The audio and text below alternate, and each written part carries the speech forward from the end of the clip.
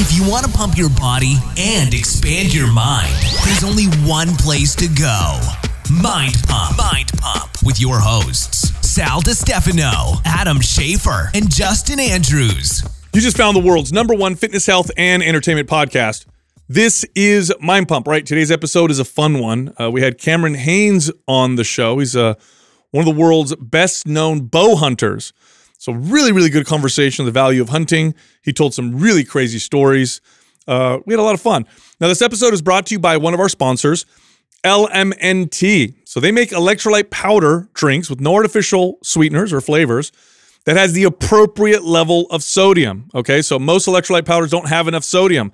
So if you work out hard, you sweat hard, you don't eat a lot of processed food, you need more sodium in your electrolyte powder drink. Well, LMNT has the right amount, and it tastes incredible. And you can actually try it for free. You don't have to buy any. Just try it out for yourself. If you go to mindpumppartners.com, click on LMNT. You can click on the LMNT logo there and get a free sample pack. All you got to do is pay for shipping and handling. Also, all month long, we have a sale going on right now on a workout bundle and on a workout program. So the bundle that's on sale is a starter bundle. That includes MAPS Anabolic, MAPS Prime, and the Intuitive Nutrition Guide. So that's the starter bundle. It's 50% off. Then we also have MAPS Split. This is a bodybuilder-style, high-volume body part split routine. That program is 50% off. So if you're interested, go to mapsfitnessproducts.com and then use the code MAYSPECIAL for that 50% off discount. All right, here comes the show. I want to start us because you said something that I just wouldn't have thought about with hunting. I think hunting more relaxing, peaceful, but we were talking about hunting grizzly or lions. Like, I think that you would have to have people that are similar, and Justin made the point of these rock climbers that climb with no rope or anything. That is there solo guys? Yeah, is that what it is? Is it an adrenaline thing, and is it a certain type of person that is attracted to that type of a hunt? I don't know. I mean, I just know for me, I can't speak for anybody else, but I just know I like testing myself at the highest level, and that's whether I'm running, even training hard. Bow hunting, and to me, grizzly's dangerous game. In Africa, there's Cape buffalo, which are called Black Death. There's those lions like you talked about, and then grizzly bear in North America, brown bear here too.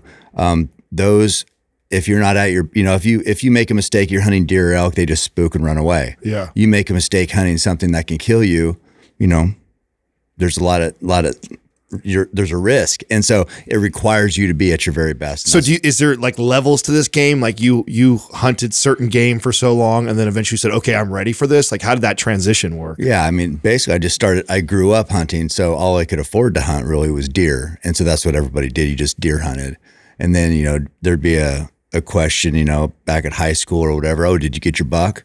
And that's just, did you kill a buck, deer? And so it evolved, and that's the same thing where my training at that time was just, the weight, the concrete filled plastic weights, the 8.8 pounds and all that shit. And so it was training with those and doing 5 or 10 Ks to now I hunt dangerous game and I run 100 or 200 mile races. So it's there's that whole journey, and just like with lifting and training, like you guys know, is you reach a plateau, you push hard, you reach another one, you keep moving that goalpost, and you're 20, 30 years down the road, you're a completely different person. Now, what's the insurance if let's say you go, I don't mean literal insurance, but do you have to carry a sidearm or something that can protect you if, let's say, you go and hunt a grizzly, you hit it, but it's not a lethal shot and it's coming for you, you just pull out another arrow? What do you do? Yeah. What? Most people take sidearms. Yeah, they'll take. And you don't? I don't. Wow. Now, why not? Is it just because you want it just to be as pure as possible? Yeah. My attitude, and people won't get it. People can criticize. I don't really care. But if my intent is to kill the animal, and in turn it kills me, that's the way it goes. Wow. That's what we're doing. Wow. It's a purist way of looking at it for sure. Kind of. I mean, I don't know. People can criticize anything and they whatever say. I'm just talking, but I did make a shot on a grizzly this last about a year ago from right now, and I thought I hit it perfect, and I hit a little forward. Arrow went through the front of his chest. It got one lung apparently. Anyway, so we're blood trailing it, and it's got super thick, and the alder's there. And I didn't want any guns there. I wanted to go down. I wanted to finish this bear. And in Alaska, a guide is required. I would rather just be by myself, but by law, a guide is required for dangerous game up there. So there was a guide there, and then a couple buddies too. We were filming it, and I just, said, don't shoot it. Don't, we spotted it. It was wounded. And at first we thought the bear was dead. The guide said dead bear. So it was like, that felt good. And then it raised its head up. So obviously it wasn't dead. And I just said, don't shoot. And I got down. I was about 10 yards from it, and is in the thick alders, and I was at full draw trying to get an arrow into it, but you have to have a clear shooting lane. And the bear charged. Guide, I'm pretty sure it happened really fast. Shot, missed. One of my buddies had another gun and hit it in the back hip, and I hit it in the chest as it charged, and it got to about 4 yards. And it was just I felt bad for the bear because I don't want a wounded animal. I don't want the animal to suffer. I'm trying to kill it as mercifully as I can and make a good shot. So I felt bad in that. And then secondarily, my hunt, I felt it was tainted a little bit because your words, I'm a purist. I don't want guns on my bow hunts, and I've never had to have that happen. Never had anybody or I've never had to finish an animal with a rifle. So, but the point is, if it was just up to me, it just would have been me and the bear, and I would have either killed it or not. And that's just the way it goes. But so that happens. I don't take a gun. No. Is bow hunting considered more merciful than a bullet? I think if it's done right, people who might not know think that a gun would kill quicker, but what happens many times, like I've killed a lot of bull elk, big animals, 700, 800, 900 pounds, 1,000 pounds, even some of the Roosevelt bulls I kill in Oregon. And they're so wound up and they fight all the time. So an arrow hitting them through the lungs, they don't even really feel it. Sometimes they act like nothing happened. A horn pierced them or something? Is that what they think? A horn pierced them. They get jabbed by sticks. There's, it's rough living out in the mountains your whole life, right? And they're 10 or 12 years old.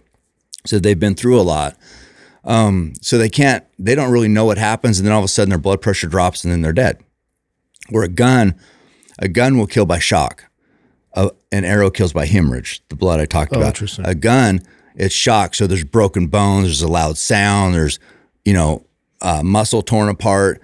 They definitely know they've been shot. So if you don't make a perfect shot, it's doing a lot of damage and there's a lot of shock. And so to me, the most merciful death for an animal, they're all dying too. I mean, nobody's making this out alive there. So they're not living till they're 80. It's not in a nursing home. They're either dying from starving or predators killing them or another animal's killing them, of their same species. So if they're going to die, which they are, I think the most merciful death for any wild animal is a well-placed arrow. I had no idea about that. Would it be safe? So now I'm trying to think of all the different variables, and because off the top of my head, I would have thought what Adam said, that a bullet would have been more merciful because kill them fast or whatever. Yeah. Do people miss more often with bullets because of the distance? In other words, if I have a gun, I'm assuming. So I don't know anything about hunting, so this is just pure question. I'm assuming with a rifle, I'm going to be at a further distance, which also would make it much more difficult to be accurate. And you'll probably see more beginners using rifles. So do you see more wounded and you got to keep shooting them type of deal with guns than you do with arrows? Or that's hotly debated. Really? Okay. Yeah, because yes, they shoot further, but they're also more accurate. So there's more rifle hunters. So by and large, bow hunters in the general population of animals kill less because there's less bow hunters. There's less successful bow hunters. There's more hunters in the grand scheme of things, higher success rate. So with those, people are imperfect, things happen. So the wounding rate is probably greater with the rifle, but it's because there's more of them. Okay. The percentage, hunting is about personal integrity, and it's about doing ethically what you think is right. Everybody has different ethics. Some people, I want to make a perfect shot. I put a lot of pride in killing that animal quickly. Some people, maybe they get too wound up in the moment and shoot when they're not ready and kind of lose it for a second because it's so intense and don't make great shots. And I'm not saying I'm perfect, but I try very hard to be perfect. Mm-hmm. Some people might not have that same approach. And so, it's about as hard as it gets. Yeah. I mean, I want to talk about the precision. You mentioned that for what it takes to actually pull this off, the work that goes into that, the 10,000 hour kind of rule for you would kind of suggest for somebody to get into bow hunting because it requires so much more attention to detail. Yeah, it's definitely a rep related endeavor. I mean, just like lifting weights, you don't get good at lifting weights overnight. You don't get big overnight. So it's the same thing. That 10,000 hour rule, a lot of people throw that around. I don't know that it's that. I'm not sure what it is because I've seen people who've been doing it for 30 years, like myself. I think this is my 34th season, who still make errors.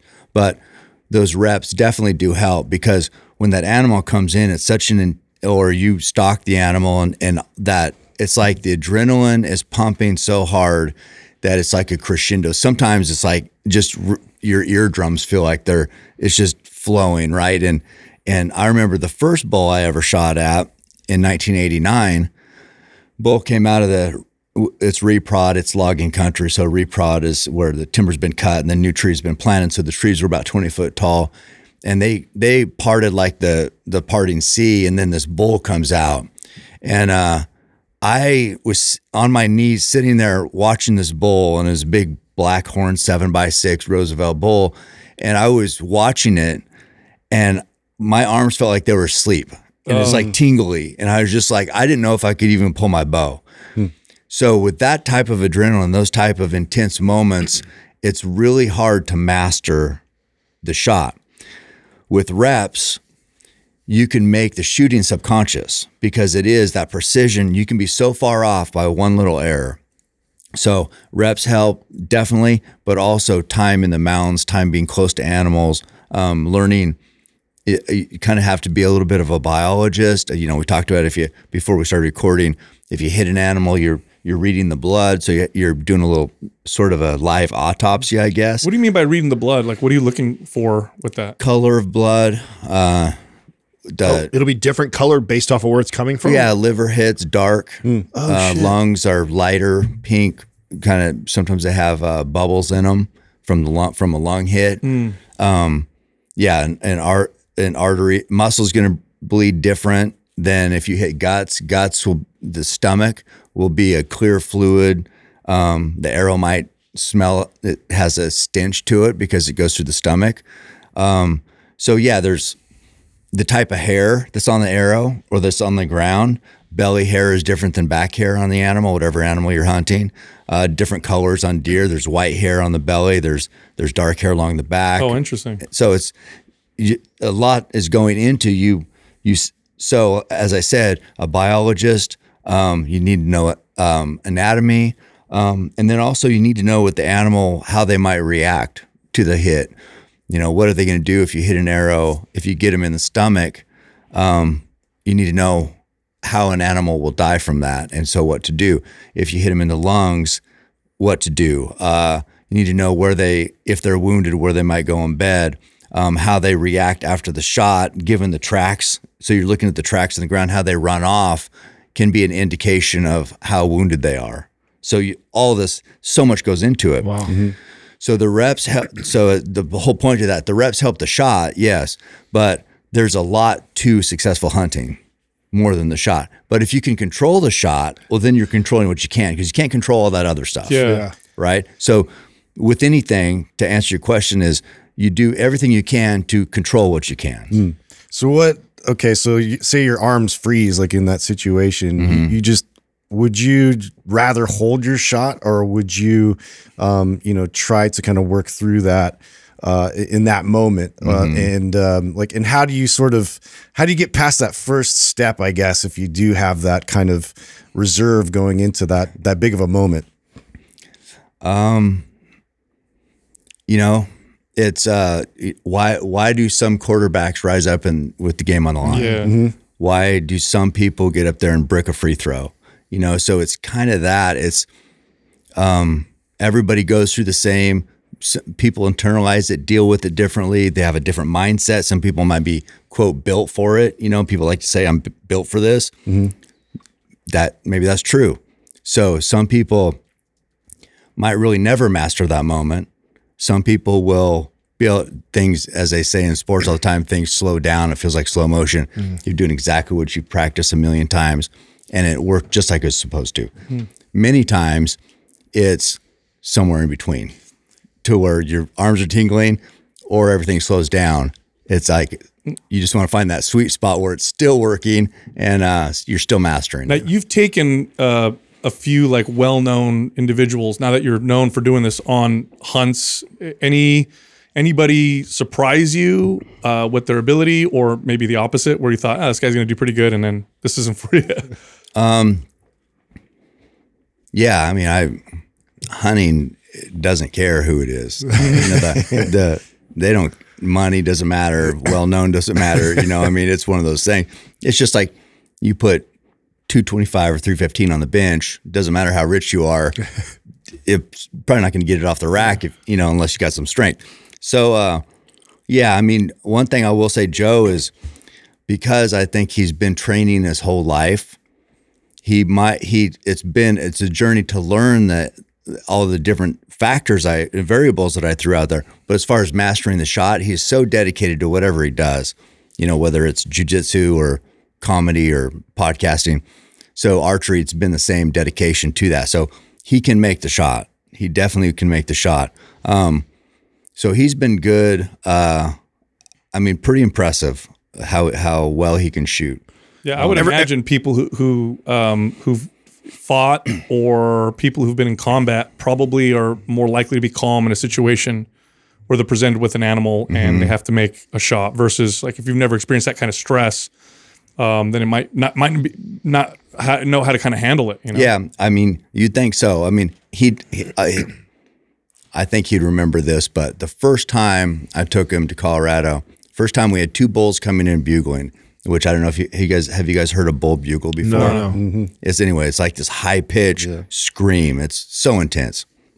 So we were in this creek, kind of a pretty sharp creek drainage coming down, very tight, which means it was maybe 50 yards across it. So we were in the bottom of it. Two bulls were coming down, and it was coming down at crunch time, which means something's going to happen. The bull's going to see you. You're going to get a shot off. Something's going to happen.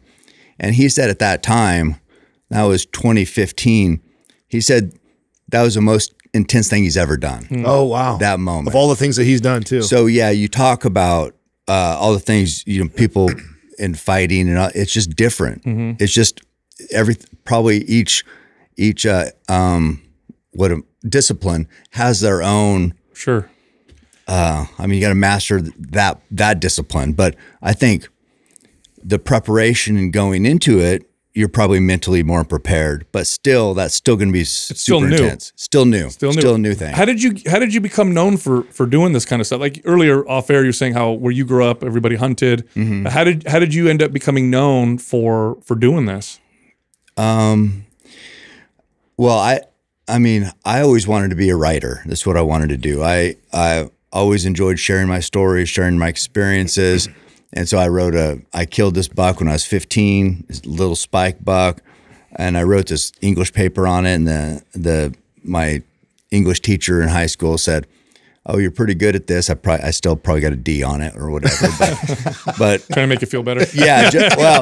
I was just lazy on the grammar and all this. But I think the storytelling. That's funny. That's a whole different part, because people can be very good at grammar and everything, but not good storytellers. Sure. I have the same experience. So I was actually in advanced English, but I'm the worst grammatically. Oh, still to okay. this day. He makes up words still. It's Yeah, great. I'm terrible. But But he can tell a good story. My English teacher great came to me and stories. said, like, you write really well, yet it would be all chalked up red. And Right. So I have a very similar story. Maybe it's the same, right? So, and it's like a lot of things. It's like some things you just can't, unless you have something in you, it's hard to really be great at it. You know what I mean? So to be a storyteller, it's hard to train to be a storyteller. Either you can tell a story or you can't. Now, putting that on paper is a whole different thing. But anyway, so he said, what did he say? Oh, he said, you should write for the school paper. And I'm like, I'm not writing for school papers. How dorky is that? I was playing football, and basketball, baseball. So I was like, but anyway, I remember him saying that. And I remember that felt good to get some positive feedback on my writing. And it's like, okay, well, I like to tell these stories. So transition into a bow hunted. I killed another spike for my first bow kill and a spike bull elk. And I wrote a story and it got published. So that just kind of started this journey as I wanted to be a hunting writer. And then from there, I self-published my first book and it, barely sold 5,000 copies. Then I was an editor for a bow hunting magazine. I got, pretty much got rejected by all the big magazines. I wanted to write for Bow Hunter was a big magazine. Peterson's Bow Hunting was a big magazine. They would say, oh, you got the basis for a good story, but you need to blah, blah, blah, work on all this. So I just sent it to a smaller magazine and they'd publish it and I wouldn't make anything, but my name was in there. So that felt good. Anyway, so then I wrote another book that was very popular and that's kind of how we got here. Then I started being on TV, hosting things and got a little bit of a following. And then Joe saw in 2014, he likes watching YouTube videos, still does. And I was carrying this, one of the training things I do is I'd carry this 130-pound rock up this hill by the house. And it's about a 1,100 foot gain over a mile and a half. And so I'd carry this big rock. And Joe was like, what is this guy doing? Carrying a rock for what? For bow hunting? So he tweeted and invited me to come. I just posted it today actually, because it's kind of where this journey started. But asked if I wanted to come to LA and be on the podcast. Oh, that was you guys' first encounter. Oh, wow, interesting. Are there competitions in this space? I mean, I know very little of it. Are there competitions where you can go and compete against other hunters? And not hunting, but shooting. Okay. So, Yeah. Definitely shooting, but not hunting. Did that ever appeal to you? Because I know you have, and I don't know if these guys know this or not. I actually, not long ago, heard you talk about your dad. Your dad was like quite the athlete. So Yeah. do you have that in you also? Do you have that kind of athletic competitiveness in you? I'm very competitive. Yeah. I'm not an athlete like he was. I mean, he was an amazing athlete, and just what happens a lot of times is you start drinking. He flunked out of the U of O and was had incredible potential, and ended up going to Oregon State. Same thing happened, and so he had like this amazing natural ability. I don't really have that. I would just run and just play football like what everybody did and was okay, but not like what he was. Is there? It seems like there's a lot more interest in hunting nowadays. Is that true? Is it gaining a lot more people than before? Is it gaining popularity? Western hunting definitely is. I think overall numbers of hunters might be going up slightly. But the allure of Western hunting in the mountains and living this adventurous life, and like a lot of men want to, it's like this genetic thing. I think. I mean, we're here because we were hunters at one time. That's how we survived, right? So there's something in all of us to be a hunter. In a city, it's hard to feel it probably. But I think there's something to it when people talk about it and explain it. And then I know a lot of men hear it and they're like, I want to know what it's like to go in the mountains, kill my own meat and bring it home to my family. I mean, there's a big draw these days to that story. Yeah. Well, so I've never hunted, but I've always been very interested in what got me most interest is, I had a client once who was, for ethical reasons, for their own reasons, was vegan. And we would have these conversations. I'm definitely not vegan. I eat lots of meat. And she said to me, we had this whole conversation around it. And, my point was, well, we hunted as humans and this is, we're apex predators. This is why we're here. And she said, well, have you ever killed your own animal? I said, well, no. I never. When I see meat, it's in it's in wrapping at the grocery store type of deal, and so that made me feel a bit like a hypocrite. And so I said, you know what? I think I'm going to do that at one point and see kind of what that's all about. Are there more men wanting to do it for that reason right there? We're like, hey, I've never done this. That was Joe's exact journey. Really? Okay. And he'll say, I heard him say recently on one of his podcasts, it was going to be one way or the other. It was going to be he's going to go vegan and not eat meat because he didn't feel right about it, or he's going to be a hunter. Oh, interesting. What's interesting, and this just through my own reading, I didn't realize how big of a role hunters play in preserving the environment. Yeah, conservation. Yeah. So I had no idea. So, and oftentimes you feel like they're at odds because you have the animal rights people like, don't hunt, that's terrible. Yeah. But I think you could probably make the argument that in terms of conservation, hunters probably are more responsible for conserving more than even environmentalists. Would you say that that's a fair statement? Yeah, the whole thing is both sides have the same interest. Hunters do care about the animals. I mean, which seems odd because we kill them, but also our money is what goes to conserving the habitat, the species, creating better habitat. Like some places are very hot and dry, so hunter money through hunting or license and tag sales goes to making water holes for the animals, and that helps. They can get water when it's dry out. But just we pay for biologists to study the animals and their numbers, and the land has what's called a carrying capacity. So as humans encroach on wild lands, basically as the cities grow, the land has less carrying capacity of animals. All that needs to be studied to figure out how many hunting tags should be allocated for that area.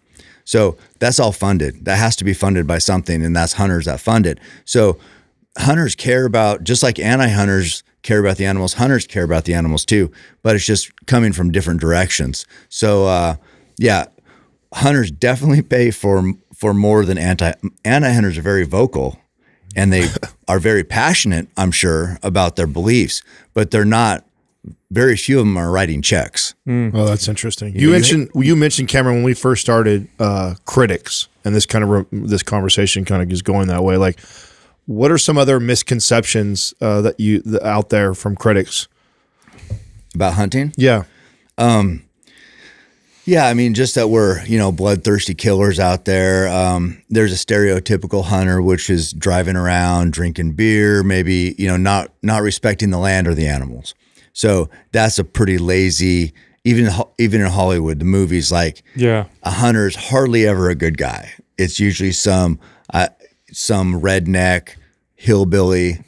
So, because of that, and because a lot of people grow up in cities and they're not exposed to hunters, a lot of people attach that stigma to them. The hunters I know are very committed, very dedicated to training, to being their best. They care about the animals. They don't want an animal to be wounded and suffer. And that's what I see. And there's a great sense of pride in procuring your own meat, as we talked about. It's easy to go to the store. It's definitely easy to go to the store and buy meat. But our life is built on convenience these days. And I feel like, and you guys know, because you train, totally. you see what the general population, what percentage are asking of their body or taking advantage of what the ability of their body. It's, people are capable of amazing things. And it's hard to realize that when you're living in a time of convenience, and you're never cold, you're never hot. It's a time of comfort. So I liked how hunting kind of strips that away, and you're actually out there seeing what you're capable of as a human. I think it's so powerful. Yeah, I mean, we have a nature, and if you take us outside of that nature, I think it's important to understand that nature. When you take us outside of that nature, And inevitably we will have side effects. And what we try to do is medicate those side effects away. So, if you don't exert yourself, you don't get sunlight, you don't challenge yourself, you're going to feel anxious. Yeah. And what we try to do is medicate that anxiety away because we're denying certain aspects of our nature. I don't think we need to go back and live like cave people. No. But it's important to understand that. I mean, you take an animal out of its environment and they behave, studying animals at the zoo is very different than studying animals in the wild. They're very, very different. In fact, if an animal grows up in the zoo and you put them in the wild, they'll starve to death. So I think that's the big problem is we don't quite understand that at all. And then we wonder why we feel depressed or anxious or sad. And, just in our space, we go do these interviews, and we went to these obstacle course race interviews, and you interview the people doing these races, and they're like engineers and, people that sit behind desks. Like, why are you like crawling across your belly under barbed wire and jumping over this wall into freezing water? Like, why are you doing this? And like, and they don't know how to put it into words. They just say, it feels great. Yeah. And it's like, well, you're because you've denied your nature so much, you need this outlet. And hunting is something that, hunting is very much in our nature. In fact, I was going to ask you this. You must laugh when you watch those, like those Naked and Afraid shows where survival shows. Yeah, where they got you ever watch the ones where there's like a vegan? Yeah, I'm out here to. Yeah, I'm going to try and survive. Like, let's see how long they last. Right. They'll eat anything. Yeah. You put any dead animal, right? It's like might not even be dead yet, and they'll eat it. Yeah. So they're like collecting berries and twigs and it's squeezing poop and it's water. Easy, right. I mean, it's easy to be passionate about when it's survival's on the line. All that's out the window, and you really strip down and you're like, okay, this is what's important. I just need calories. I need to eat. Yeah. Oh, this is about survival. Of course, that's not everyday life, but I think, you talk about being medicated. I feel bad for, depression's on the rise. These mental issues are on the rise. Anxiety's it feels like it's on the rise. But are those people getting out of wherever, their apartment or their office or whatever? Are they exercising at all? Are they going on a hike? And it's just like, I don't think there's no medicine that can beat coming in and getting a good lift for an hour. You know what I mean? No. It's like, those people don't feel, I don't think that, depression on people that go to the gym regularly, I think is pretty low. You're right, actually. So I've said this before. It's like people have headaches and they're taking ibuprofen, but what they're doing is they're banging their head on the wall. And so you got to tell them, hey, if you stop hitting your head on the wall, it would stop hurting. You don't have to keep taking these painkillers. But yeah, studies show that exercise is at least as effective as medication at helping with the symptoms. But as you follow those studies along, exercise starts to outperform, because obviously you become adapted to medications and receptors downregulate and all that stuff. Whereas exercise continues to pay you dividends. So when it comes to anxiety and depression, it crushes because it's your nature. You need to move. Yeah. What was your scariest place that you've ever hunted, or scariest experience hunting? Scariest. Well, when I was in Tanzania, so there's dangerous and scary to me. So scary. Explain the difference first. Yeah, right. They both scare me. What do you mean? Yeah, scary was in Tanzania. There's a lot of poachers there, and so they're having a lot of problems with poachers sneaking in, and they weren't like there was a dead elephant there, but they weren't necessarily the ivory hunters. They were after protein. So again, everybody here, you're hungry, you want to go get a burger, you can go to 10 different places. Much different in Tanzania. So they have people that are out in the wild killing animals for protein, but they're sneaking on places they're not supposed to be. And so they'll kill these animals, they'll hang them up to dry out the meat, put the meat in gunny sacks, have straps on the gunny sack, and then take it back to town and sell it. And so they're just after protein, but they will kill to get it. And there, we were hunting one day, and I looked about 150 yards away, and I saw a guy standing there. And I said, was with the guide there, and I said, I see a man. And he's like, where? And I said, 150 yards, standing right there. I said, he's not moving. And he goes, get behind this tree. And I said, are we going to get shot? And he's like, just get behind this tree. So he yelled at him in Swahili and just said, "Leave." The guy didn't move. And so that was, then I saw another guy. I told him, I said, I saw another guy up in the rocks take off. And so they have guns. You know, I looked at binoculars. The guy down there had a gun. I didn't see if this guy had a gun around off the rocks. But anyway, so they have guns. They're willing. It's in certain situations there, if there's a risk, it's almost who can shoot first. Right. The poachers or the hunters. Because they don't want to get caught. They're willing to kill you to not get caught, right? Wow. And then, of course, you got to protect yourselves. So, you know, it's whoever can shoot first almost. So that was pretty intense. I went up, so the guy ended up circling around, and he came about 50 yards away, and he's standing there. And the reason why he came 50 yards away is because they don't have bullets. They have a gun, and they kind of have to make it into a muzzle loader, which is essentially like old style, where you put gunpowder and a wad in there. Then they didn't have lead for a bullet, so they'd put screws and ball bearings and things like that, and then they can make that go off. But the effective range is very close. So he was 50 yards away from us because he had to get close to shoot. Anyway, the guy I was with told him, you know, leave.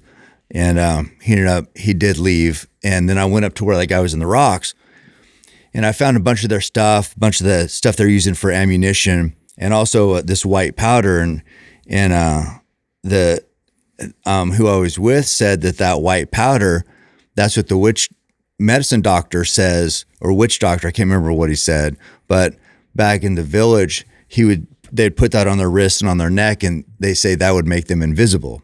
So I think when the guy was just standing there, he thought he was invisible. And then he's just like, it's like, fuck, my powder's not working. He's like, these guys are yelling at me. They see me. Yeah. So it's like, I want a refund. Yeah. So they say they're going to be invisible, and that'll help them on the hunt. Right. So that's kind of their philosophy. Yeah. Ritual there. Yeah. And anyway, so that point is, that was pretty scary, because I'm not used to men and those, I'm used to animals, and I'm not really worried about that. But they're harder to read, right? You don't know what a person's going to do. You don't. I mean, humans are pretty unpredictable, especially with weapons. And so I didn't, you know, we ended up another time, we were driving in the Jeep, we're going to try to find these buffalo, and I said poacher, and it was about 80 yards away. And then you have to have it's like kind of like a game warden. There has to be one with like people from the United States over there hunting, and there has to be one in the party. And almost as soon as I said that, he shot. This guy behind me shot, and he's like, I got him. Whoa. And I said, no. I said, I was watching. I said, he goes, I got him in the leg. I said, no, you didn't get him. And but I mean, it was just like, no, just shoot. Wow. Holy cow. That was the Wild West. It feels like it. So that was the scariest, I guess you could say. And then the sheep hunting in Alaska, in super steep country, ice, snow, all that. That's probably the most dangerous. You know, bears have their own risk associated, but the mountains can win. You know, and you know. So the danger is the environment, not necessarily the animal falling. And so. And then that was the country that was 2008. I killed a ram there, and then my best buddy who got me into bow hunting in 2015, he fell and he died there. So it was just like same country, but that's like for dangerous. That's about as dangerous as it gets, just because you can't control. You don't know what the situation's going to be. Now, in a situation like that, does that also make that like one of your kills you're most proud of, or do you have a specific kill that was like, this was like the one I'm most proud of? I mean, it's memorable for sure. I mean, they're all special in their own way. I mean, and sorry, somebody who doesn't hunt, probably sounds weird to say kill special, but killing an animal, it's, you know, it is life and death. It's there's need to be some weight associated with it, like you're a burden you're carrying because you're taking this animal's life. And so they're all, when I say special, I mean that it's meaningful. Right. And they're all meaningful in a different way, whether it was who I was with, the situation, what I was going through at that time, maybe personally. You know, after Roy fell and died, you know, the first hunts, after he was gone, who got me into bow hunting, those had a different weight to them. So yeah, I mean, they'll, to answer your question, there's some that are more memorable. Me and Roy's last hunt is memorable. That sheep hunt was very memorable because it was pretty dangerous. The experiences, in Africa are amazing. But then sharing like Joe's first hunt when I took him, or, I hunted with Luke Bryan before for bear. Those are memorable too. Interesting. Go ahead. Yeah, I was just gonna say, because of the way that you approach hunting, and there's almost kind of a spiritual element to it. It's like you're bringing it back to ancestral ways of doing this. Have you ever been approached or been a part of like a native tribe, for instance, like being able to get in with the way that they kind of perform their rituals and go into the hunt and all that? Is that something that you've ever been a part of? I mean, I have a little bit of Cherokee in me, and I have actually a Cherokee card, but it's not like I have a ton of Indian. But as far as they make cards, yeah, you can get it. Yeah, really? Yeah, it's like a membership card. Yeah. Oh wow, it's like the tribe. Oh, interesting. I didn't know that. Oh, very cool. So I have that, but I do hunt the San Carlos Indian Reservation every year. It's Apache, and it's like the premier elk hunt in the country. It's like just magical country. And when I go there, I have so much respect for the people and for their traditions and how they honor the animals and for the animals themselves in that country. But the country seems, I don't know, I feel more connected there than almost anywhere. And I don't know if it's just in my head because, we have this, what was that movie with Daniel Day-Lewis? Oh, Young Guns? No. He was Last Mohican. Yeah. So I mean, I don't know if it's from watching shows like that forever. So you have it. You're kind of prepping yourself to like, okay, I'm supposed to feel something more special here. But when I've been there and looking into these big canyons where not a lot of people hunt because it's so remote or they're so deep or whatever, and I'm like, I feel like I remember.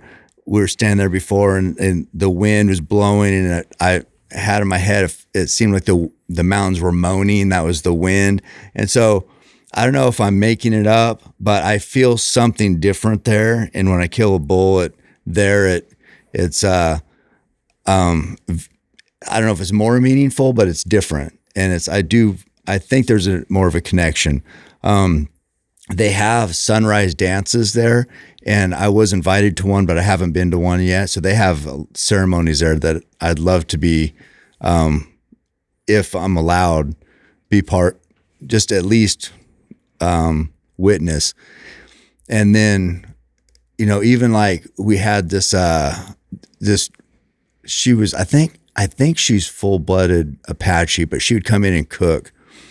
And so I would sit and talk to her and hear all the stories and talk about even the food she's making, using the acorns there. I'm just like, I can't get enough of that stuff. So yeah, I think hunting has made me more connected to the land and the animals, and then Native American tradition has enhanced that even. So it's more about like just the remoteness and like you being immersed in like the ultimate nature that not a lot of people get to experience. Yeah. I mean, when I hunt, if I see another boot track, I'm just like, it sucks.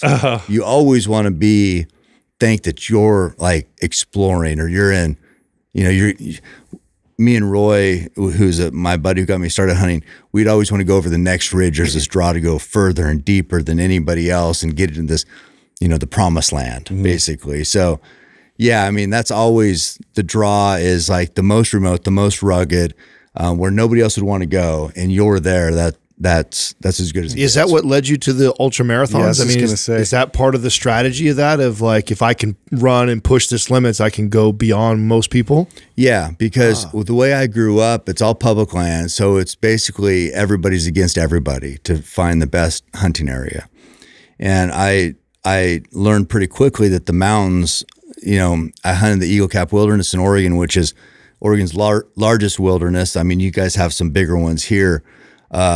Like the Trinity Alps Wilderness is huge, and that's up in Northern California. Marble Mountains is a good one, but it's not as big. But the Eagle Caps is 30 miles wide by 60 miles long. Big mountain range, Wallowa Mountains. They call them the Little Alps. They're rugged, deep, remote. And when I first started hunting there, I was like, God, this is a lot. They'd break me pretty much, you know, and it's very hard hunting. And so I was thinking, man, if I could run, you know, in my head, it's like, if I could run 100 miles, I could be anywhere back in here. I could hunt anywhere. The mountains would never stop me. And so it was kind of connecting all this and wanting to be the best I could be in the most rugged country that I learned in ultra marathoning. You know, it's just, you're just pushing yourself, push way beyond what, you know, most people, a marathon is like, oh my God, a marathon, which it is a big accomplishment, but it's nothing compared to a 100-miler or a 200-miler. Yes. Well, so once you take those shackles off about what you thought was extreme, and then you're like, wait, what people do what? And then all of a sudden, then you're doing it yourself because you've trained your body to do that.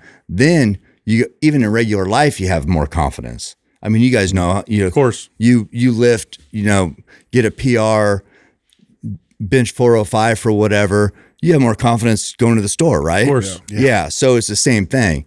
It's like you can, you know, humans are there's so many factors weigh into being a human, and our minds are so powerful, but you learn that confidence thing that you can gain in one thing can carry over to other things. And it's, I don't know, that's running and hunting has done that for me in life. Totally. So when you're hiking in 20 miles, which I'm assuming is not super crazy, going at, you know, 15, 20 miles to find the right place or whatever, and you kill a 900 pound or 800 pound animal, how do you get it back? Yeah. So if the animal is 900 pounds on the hoof, which would be a big bull. Okay. You're going to have about, say, roughly 300 pounds of meat. So the guts you don't haul out, the hide you don't haul out, the bones you don't haul out, really, like the rib cage or anything like that. You might haul the leg bones because the quarters are attached to the leg bone. So you can bone it out, which means you take all the meat off, and then you'll have 300 pounds of meat. So 300 pounds of meat, if you're by yourself, you can carry probably 100 pounds. It's going to be very hard if you're super deep. So you go, say, if you're 10 miles back. So you get 10 miles out with 100 pounds, 10 miles back empty. 10 miles out with 100 pounds, 10 miles back empty. So what are we at? 40 miles there. Damn. Last load, 10 miles, 10 miles. So there's you gotta go back and forth. 60 miles. That's crazy. Wow. And 30 of it is with 100 pounds. Hardly anybody can do that. Hardly anybody can do that. That would be super extreme. So they either make more trips with lighter weight, or they get pack animals, horses, mules, llamas even. We used to have llamas because horses were super expensive. So you could buy a llama for $150. They can carry 60 or 80 pounds. Now the llama doesn't come with you on the hunt, right? Because or do they? It's like back at camp. You leave them back at camp. Got it. Then you go get them and come back. Yep. Oh, I see. And lammas were good because, like, if you have horses, you need a horse trailer. If you have a horse trailer, you need something to pull the horse trailer. So there's a lot of money involved there. You don't need that with a llama? With a llama. Just throw them in the back seat or what? You can put a llama. I've seen a llama in a station wagon. Shut the fuck up. That was a joke. You really could? I want to see You just like push them in and their heads down like this. And it's just like, what? I had no idea. Yeah. Just spitting on people on the road. So we would have a Toyota two-wheel drive and we had no money. You know, we got to remember this. No money at all. But Toyota two-wheel drive with plywood walls and have 4 llamas back there. That's awesome, dude. Bro, I can just imagine seeing that drive by you on the freeway. What the fuck is this guy doing? We're talking about the stigma of hunters. Like we were ruining it for hunters right there because they're like, look at these fucking hillbillies. So that was us. I didn't even know that was a thing. That's crazy. So any worry that a predator is going to find your kill at that point? Are you more vulnerable because now you have a dead animal and then maybe they can like smell? some wolves come along? Yeah, I mean it's there's a risk, you know, with you know, that's how they live. So especially in wolf country, which we don't have a ton in Oregon, they're moving in now. I don't think you guys have them here. Maybe up in the Sierras, but probably not. But yeah, I mean, bear country, you got to get your meat up off the ground in a tree, and they can still get it if they want to, but you're just trying to get that meat out as soon as you can. Oh, interesting. What has been one of the hardest treks like that? We were giving the example of if you went 10 miles in, what has been one of the hardest like hauls for you? I killed a bull 12 miles back once. I killed one 10 miles back once. The 12 miler, I walked 10 miles. I knew these other guys were on the other side of the basin. Well, other side of the range that we were hunting. So I went over to them and I said, hey, I killed a bull. Can you guys help me get it out? I'll, buy hotel rooms and pizza and all this. And so we made one trip out 12 miles and then back in. And it's like that, Yeah. The guy who I rode over there with, that's a marathon, right? He's there. like, I'm done. Yeah, it's a marathon. He goes, I'm ready to go home. Yeah. And I'm like, I killed it opening day, which is the first day of season. He was done. I got to go home. It's like, he got pizza though. Yeah, he did get pizza and he got a hotel room, but it is so hard. Yeah, because you're not walking like on flat you're ground. 12, 12, 12. I mean, you're basically running a marathon, hauling something. But you're also going through like the woods and you're climbing over shit. One, so I made a mistake on that one, which could probably cost him his hunt. But so the trail went around this whole ridge and down this thing, and it was 12 miles out. And I was like, well, if we go over to the edge here and the river's straight down and the road's right on the other side of the river, I go, that's only 5 miles. Well, there's a reason why the trail doesn't go that way, right? But on the map, you're like, that's not very far. So we go over there and we're starting to head down, and it's so steep and boulders, and we got all this weight on our back. And he ended up falling in between these rocks backwards. And if he would have been by himself, he would have been, there's no way to get out. Luckily, he could have hit his head because you got 100 pounds pulling you back and you fall. I mean, you could have hit your head and who knows what. You could have died. I'm not trying to be dramatic. But anyway, it wasn't a good situation, but we were there. So we've, got all torn up, going through brush, had to cross the river at the bottom. And it's just like, oh my God, it was shorter, not easier. So it's the point A to B isn't always the best route. Yeah. And so anyway, there's just a challenge. Once you get an animal on the ground, it's a whole nother part of the hunt. Yeah. But the reward is great. I wanted to ask you, what in your opinion was the best tasting meat, or both the best tasting and also probably not the best tasting as well, one versus the other out of all the animals. Well, my wife made liver last night, and I'm not a big organ. I mean, it's like, oh no, you know how good this is for you? And I'm like, I know. Believe me, I know. I've heard it all. I'm not eating it. And she's like, it's going to be so good. So anyway, she made up this liver, and I hate onions too. But anyway, she made up all these onions. Oh, it's awful. Awful. So I can't do that. Okay. A lot of people feel that way about bear, but I like bear meat. So I heard it's greasy. That's what everybody says. Okay. Yeah. So I mean, do them eating berries, does that play a factor in it? Yeah. So it depends on what the animal's eating. Yeah. If it's eating berries, it's going to be very sweet. It depends on the time of year, because a lot of times they're only eating berries when the berries are in season. If it's a bear that's on, like in Alaska, on salmon, it's not going to be as good because it's just, or if it's eating. It's probably more fatty, I would imagine. Well, they'll eat anything. Yeah. If it's rotten, it doesn't matter. Like a mountain lion, they want fresh kills. A bear will eat, it could have maggots on it, and they'll eat it. So if you're eating a bear that's been eating maggots, it's not going to be so good. Probably not going to be the best. But I killed this bear last year in Colorado that was eating, acorns were in, and it was eating those nonstop. I mean, it was so just gorging itself. It's this big old boar, which is a male bear. A sow is a female, a boar is a male. And it's this big old boar. We figured maybe 20 years old, and that meat is so good. And it's just like, it'd be like, so he was total keto. He was like all protein and just a beast, right? But the meat is just delicious. But as far as one of the best meals I've had, it's always been when I've killed a bull in the mountains and stayed back and cooked the meat over the fire. Oh, right. Oh, interesting. And so, Well, experience, the experience makes a big The difference. With association, the, I'm I sure, think yeah. so. of course, the restaurants know that. You go to a restaurant, yeah, you got the candlelights, Yeah, you it makes got a the difference. whatever, you got the everybody's whispering, how's the meal, sir? So it's like it's all about the setting, right? Well, for a hunter, you can't beat the setting of in the mountains where the animal lived in, and eating a backstrap would be like, it's like the T-bone. The backstrap is the muscles right alongside your spine. So that's just solid steaks right there. And or a tenderloin is on the inside, on the, like, it'd be right under your spine. And there's 2 tenderloins there, and that's the best meat because it's in the body cavity.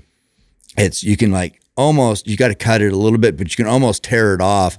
And it's a piece of meat about maybe 12 inches long by about 3 or 4 inches, and it's the best steak you'll ever have. Okay. So if you're cooking that on a stick over a fire in the mountains where you kill the animal, can't beat Can't it. beat Now, it. earlier you mentioned, I think it was a buffalo. You said it was Black Death. I think you named it. Yeah, or- a Cape Buffalo in Africa. Now, why are they just one of the most dangerous? I've heard that they kill more people than. Yeah. Okay. Yeah, they kill a bunch of people. So- There's more of them, which is why. Is it just that they're super aggressive and They're aggressive, yeah. you've hunted them with a bow? I killed one in 2014. Holy cow! Now, where do you try to hit an animal that big? I'm assuming in the chest somewhere, but Yeah, lungs. So yeah, through the you side? You want to get behind its shoulder, and then they have super heavy ribs, almost like a 2x4, and they're 1,500 pounds, Yeah. solid muscle, super thick hide, just pissed off. I mean, it's hot. They're black. It's like it couldn't be any more tougher conditions to live, in that environment. It's just a harsh environment. There's lions there. It's like, it is definitely survival of the fittest back there. Hyenas are just ruthless. And so when an animal everything's tougher. The people are tougher. The animals are tougher. The country's tougher. Everything is tougher. That's So interesting. trying to kill that with an arrow is, I hit this bull good, 63 yards, made a good shot. And I was like, I put my arms up. I was like, oh, thank God. I was so happy I made a good shot. And if that was an elk, I feel like it would have went 50 yards piled up dead in seconds. Bull took off, ran off. And I was just like, I said, did he go down? And there's like this big herd of buffaloes. And I said, did he go down? And the guy I was with said, I didn't see him go down. Named Ryan is who I was with. And so I said, let me get on that. It's kind of hard, bunch of buffalo tracks. So we went around. I climbed up on this termite mound, which the termites make this big, like probably 10 foot high. I climbed up there and I was looking and I could see him. And I said, okay, I see him. He's down. And Ryan goes, be careful. There's a saying, I've seen a lot of dead buffalo kill guys. So people think they're dead. They get over there. It's not dead. You're dead, because you get grounded in the. So it wasn't the prettiest thing, but it just happens. I had to shoot. I had one arrow left. I hit this bull every time in the chest. So tough. It was just taking him. And then so finally he goes, if he gets up after this one, I'm gonna have to shoot him with a gun. And I said, I don't want you to shoot him with a gun. And I said, he's done. But I'd been saying he's done for the previous 5 arrows. Anyway, he was done, but it was a tough animal. That's crazy. So for people like us who are interested but zero experience, we got no experience with hunting whatsoever, what's a good place to start for someone like us? We're interested in the experience. Obviously, we've never done this before. In bow hunting or just hunting in general? Hunting in general. I would assume that bow hunting is far more technical. So I'm assuming that's probably not the best place to start as a beginner, or I don't know. I'd love your opinion. Well, yeah, bow hunting is harder, I think. But the thing is, like there's archery pro shops. Like, how far is San Diego from here? It's pretty far. It's Yeah. pretty far. Yeah. Well, I'm sure there's an archery pro shop here in town. I Yeah. just don't know what it is. I just know of Bobby Fromm owns the one down in Performance Archery in San Diego. But I know there's one around here. The thing about an archery pro shop is it's kind of like a bar. you kind of people go in there and hang out and BS. Mm-hmm. You can learn a lot just from BSing to hunters, you know, and also then you're shooting and you're kind of getting good at the discipline of archery, learning. People say, oh, you've never hunted? Well, you should check out this, you know, whatever. With rifle hunting, maybe it's because I'm not a rifle hunter, but maybe a gun shop would be the same thing. I mean, I'm sure there's, you know, a gun shop here. I don't know if you guys have firearms, but that might be a place to go talk. But a lot of gun shops are just catering like home protection or people with everyday carry and not always hunting. What a archery pro shop is pretty much always hunting. So, I mean, I would say one of the two, a gun shop or an archery pro shop. Yeah, I've actually seen there's this new, so you've heard of like Frisbee golf. Like, so there's been like courses kind of set up like that with archery. Yeah. And 3D courses. Yeah. So that was something that I had just noticed. I didn't know if that was like a new thing or no, that's been around forever. But that's another fun thing. So you go and they have these foam targets set up and they have a stake that you shoot from, and you get there, you go through your routine, you shoot an arrow at the target, you score it because there's different rings on the target, like, you know, hard as a 10, 8, 5 for a body shot. So yeah, and then that's where you talk to all the guys. Everybody's new at one time, so everybody's kind of pretty helpful because nobody's born a great bow hunter. So it's like everybody's been on the bottom of that learning curve. Yeah, I have to ask you this just because I heard a podcast where you were kind of talking about like some Hollywood actors' techniques, and like you're able to kind of break down, you know, their form and that was fun. Yeah, I just maybe like a few of the best examples and worst examples, I guess. Yeah, I did that for GQ. The best was what was it? Was actually a cartoon. It was Brave. Yeah, with the girl with the red hair. Yes. Oh, they got good technique on there? She's nailed it. Really? She had great technique. I was like, this girl could shoot. Did they even consult you? Like, no. Well, I wonder if that means what I would think when you said that right away. What came to mind is I bet you Disney actually probably went and they probably videoed a real good bowman, right? And then hope so, but and then probably. But they don't do that all the time either, right? Because I've seen I think it was Robert De Niro look like an idiot, you know. And that was Kevin Costner. That was Robin Hood. Robin Hood. That's right. Excuse me. I never saw that one. Oh, you didn't see that? No, one? I didn't. I never saw Robin Hood. Because he splits the arrow. I mean, he's it's got to be better than his English accent, though. That's what Brave did too. She split the arrow. Yeah. The bet. Let's see who. Well, Rambo is pretty cool. Everybody loved Rambo. Yeah. But that wasn't good technique, was it? No, it wasn't. He had the bow canted a little bit, which means it's not straight up and down. Yeah. It's kind of at an angle. It's kind of like when you see the guys in the movies that shoot the gun like sideways. Exactly. And you're just like, bro, you ain't hitting nothing like that. Little ghetto-ish. I don't know. So you can't blow up a helicopter with a with a bow and a grenade at the end of it? No, that's pretty badass when he did it. And I also love how shredded he was, and you know, he looked like a beast. But God, I don't know. Who had the God, sometimes she did train. What was that? Jennifer Hunger Lawrence? Games. Oh, yeah. Oh, there you go. She trained. Yeah, so she did pretty good. So the kind of physical fitness that you need to be able to do these kinds of things, it sounds like a lot of just stamina, like just the ability just to endure these long treks and the ability to just kind of, you know, weather the environment a little bit. It sounds like that would be the most important. So if someone's listening, they're like, hey, this is something I want to get into. Mm-hmm. Strength is important, but you really want to have the ability just to be able to do this for a long period of time. Is that correct? I think so. You know, there's a kind of a analogy, or not an analogy, but I just know from experience, everybody's fired up the first day. The second day, they're still doing pretty good. You know, get some miles in the first day. Second day, you might be a little beat up from all the miles the first day. You know, you're kind of new to the mountains because you've been living in the city. Second day, maybe not quite as good.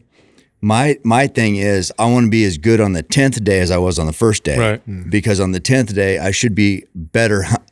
I should be more in tune with the mountains. I should have a better idea what the animals are doing because it changes all the time depending on the weather, depending on water, depending on feed and whatever, if it's a breeding season or not. So I should be more dialed in on the animal and their behavior.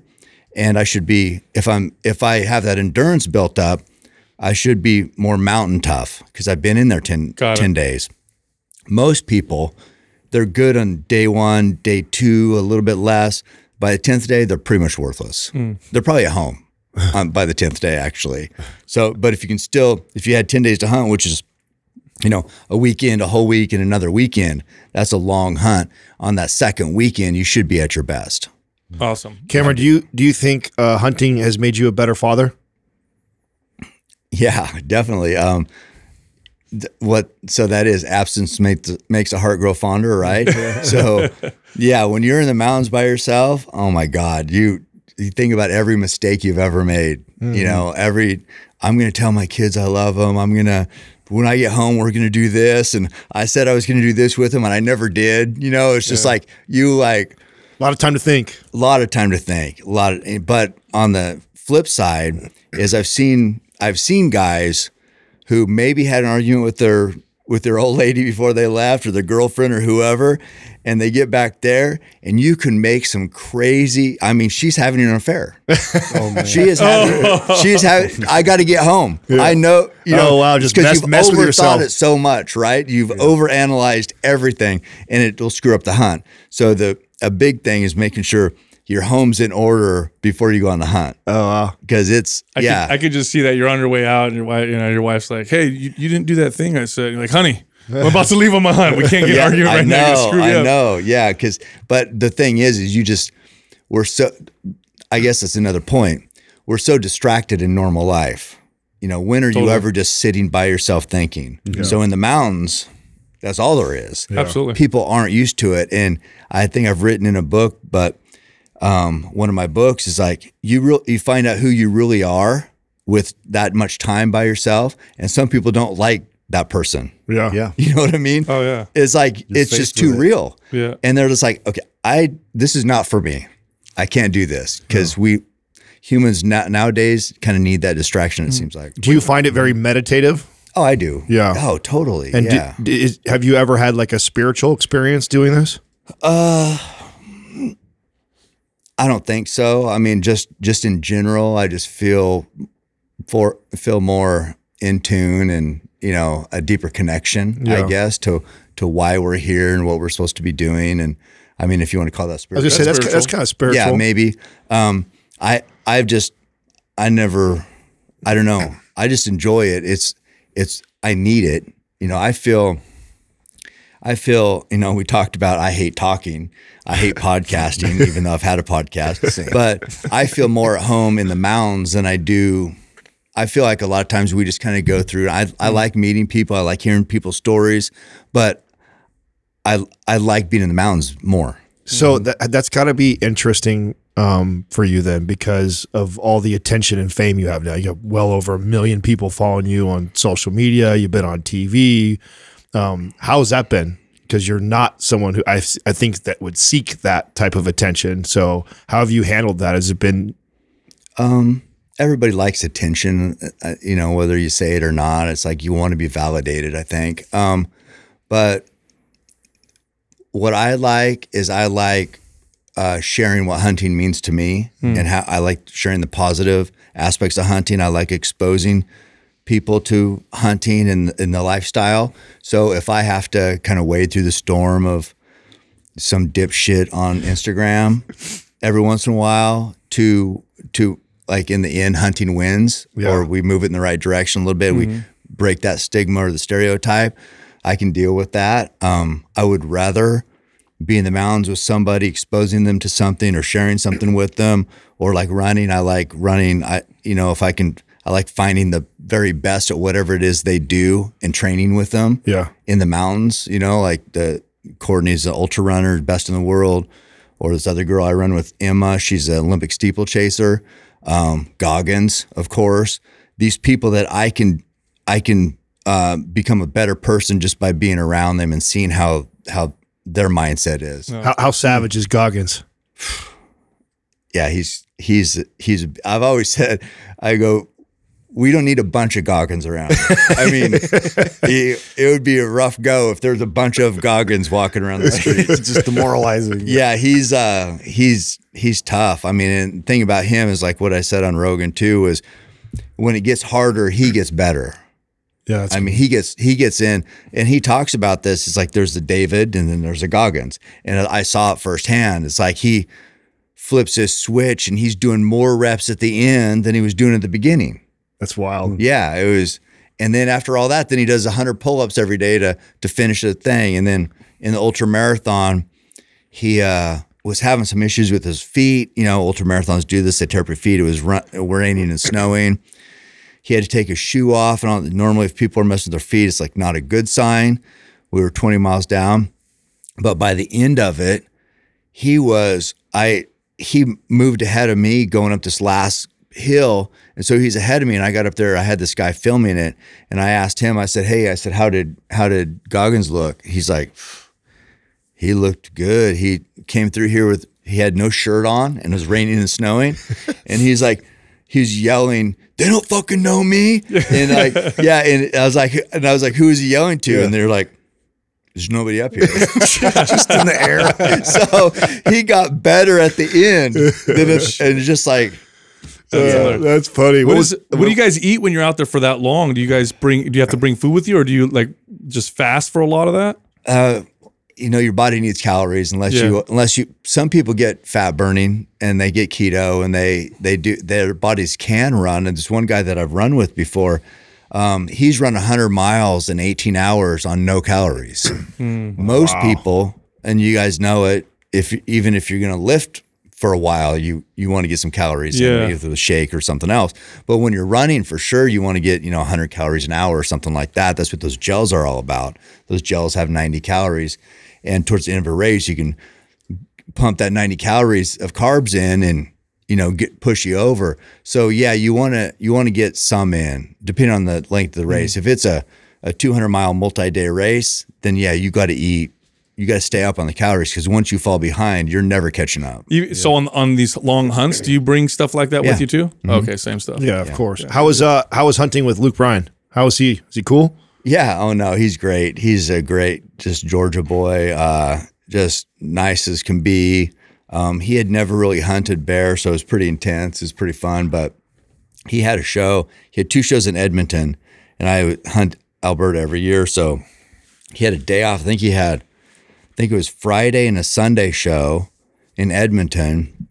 So we had one day, and he didn't get a bear, but we saw a bear and we're close to bear. And it was pretty fun. How did you guys link up? I mean, did he reach out to you? Were you guys friends before? How did that happen? My buddy, Rick Carone, was friends with him and kind of introduced us. I think it was through Rick mostly. He had a hunting show too, or maybe still does, called Buck Commander. It's on the Outdoor Channel. Okay. Him and Aldine and some other like pro baseball players. And so Rick Carone would film for them. And that was my friend, and he's since died of cancer.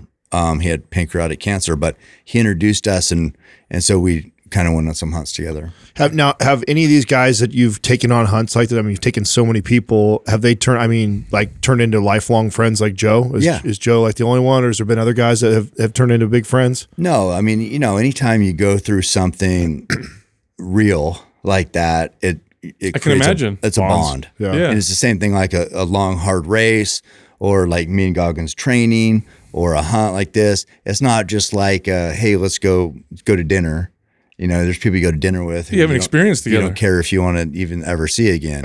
And with hunting, it's like you have that thing because you got this common goal you're after, and you're willing to help each other out to get there. And that's, I think people in the military have that a lot. They do, and it's like a brotherhood. Yeah. Well, I don't want to say it's like that, but it's similar. Yeah, cool. No, you're a good friend to have, because if the shit hits the fan, you're going to survive. Yeah, you know what I mean. There's no food. That's the goal. Yeah. Yeah. Oh, we'll get Kill food. My buddy can get us food. We're fine. Yeah, it feels good because with this whole COVID thing hit originally. You remember the meat was gone. Yeah, there's the shelves were pretty bare, and meat was like a thing, and so I did hook people up with meat, and that felt good. As hunters in communities. Way back when, hunters were providers. And so I like that mindset about, I killed this, here you go. there's something powerful about handing people meat. Do you pretty much do that every hunt? Because I know the friends that I know that were big into hunting, almost every kill they would come back and normally give some to some of their friends and stuff. I think it's like almost every hunter I know does that. Yeah, it's like an unsaid rule. It is. It's like, because like I said, in part of community, it was hunters provided. Interesting. Mm-hmm. Yeah. Did they restrict hunting when the pandemic started, or is that no? Okay, good. I'm sure they wouldn't have been able to even if they tried anyway. I think I mean, I think in Washington, I think there was a spring bear season, and for some, I don't even know how it makes sense that they didn't, like, you couldn't go fishing by yourself on a lake. It's like, what? So ridiculous. What? Why are you limiting that? Yeah. It's like, it's just retarded. It's like the surfer got arrested down. Yeah, you can hunt, but you got to wear masks. Yeah, I don't know. So I think some states lost a couple seasons or a season or two. I know we couldn't go to Canada, so Canada lost all their out of like from the guys from the States going up there. They lost a lot of money. The outfitter and guides up there. Good deal. Well, Cam, this has been great, man. Great having you on. It's very, very interesting. Again, this is personally, we've just have lots of questions. We've been talking about this ourselves, and we got to ask one of the best. So thanks for the opportunity. Appreciate you having we all wore black today. Yeah. I'm glad we got that text. Oh, I didn't even notice that. Look at that. Yeah. No, this is great. I mean, I'm honored to be on the show, and thank you. And I love this. I mean, love what you guys are doing, and appreciate it. Awesome, man. Studio is great. Thank you very much. Thanks for great. Good time, dude. Thanks. Thank you for listening to Mind Pump. If your goal is to build and shape your body, dramatically improve your health and energy, and maximize your overall performance, check out our discounted RGB Super Bundle at mindpumpmedia.com. The RGB Super Bundle includes MAPS Anabolic, MAPS Performance, and MAPS Aesthetic. 9 months of phased expert exercise programming designed by Sal, Adam, and Justin to systematically transform the way your body looks, feels, and performs. With detailed workout blueprints and over 200 videos, the RGB Super Bundle is like having Sal, Adam, and Justin as your own personal trainers, but at a fraction of the price. The RGB Super Bundle has a full 30-day money-back guarantee, and you can get it now plus other valuable free resources at mindpumpmedia.com. If you enjoy this show, please share the love by leaving us a 5-star rating and review on iTunes and by introducing Mind Pump to your friends and family. We thank you for your support, and until next time, this is Mind Pump.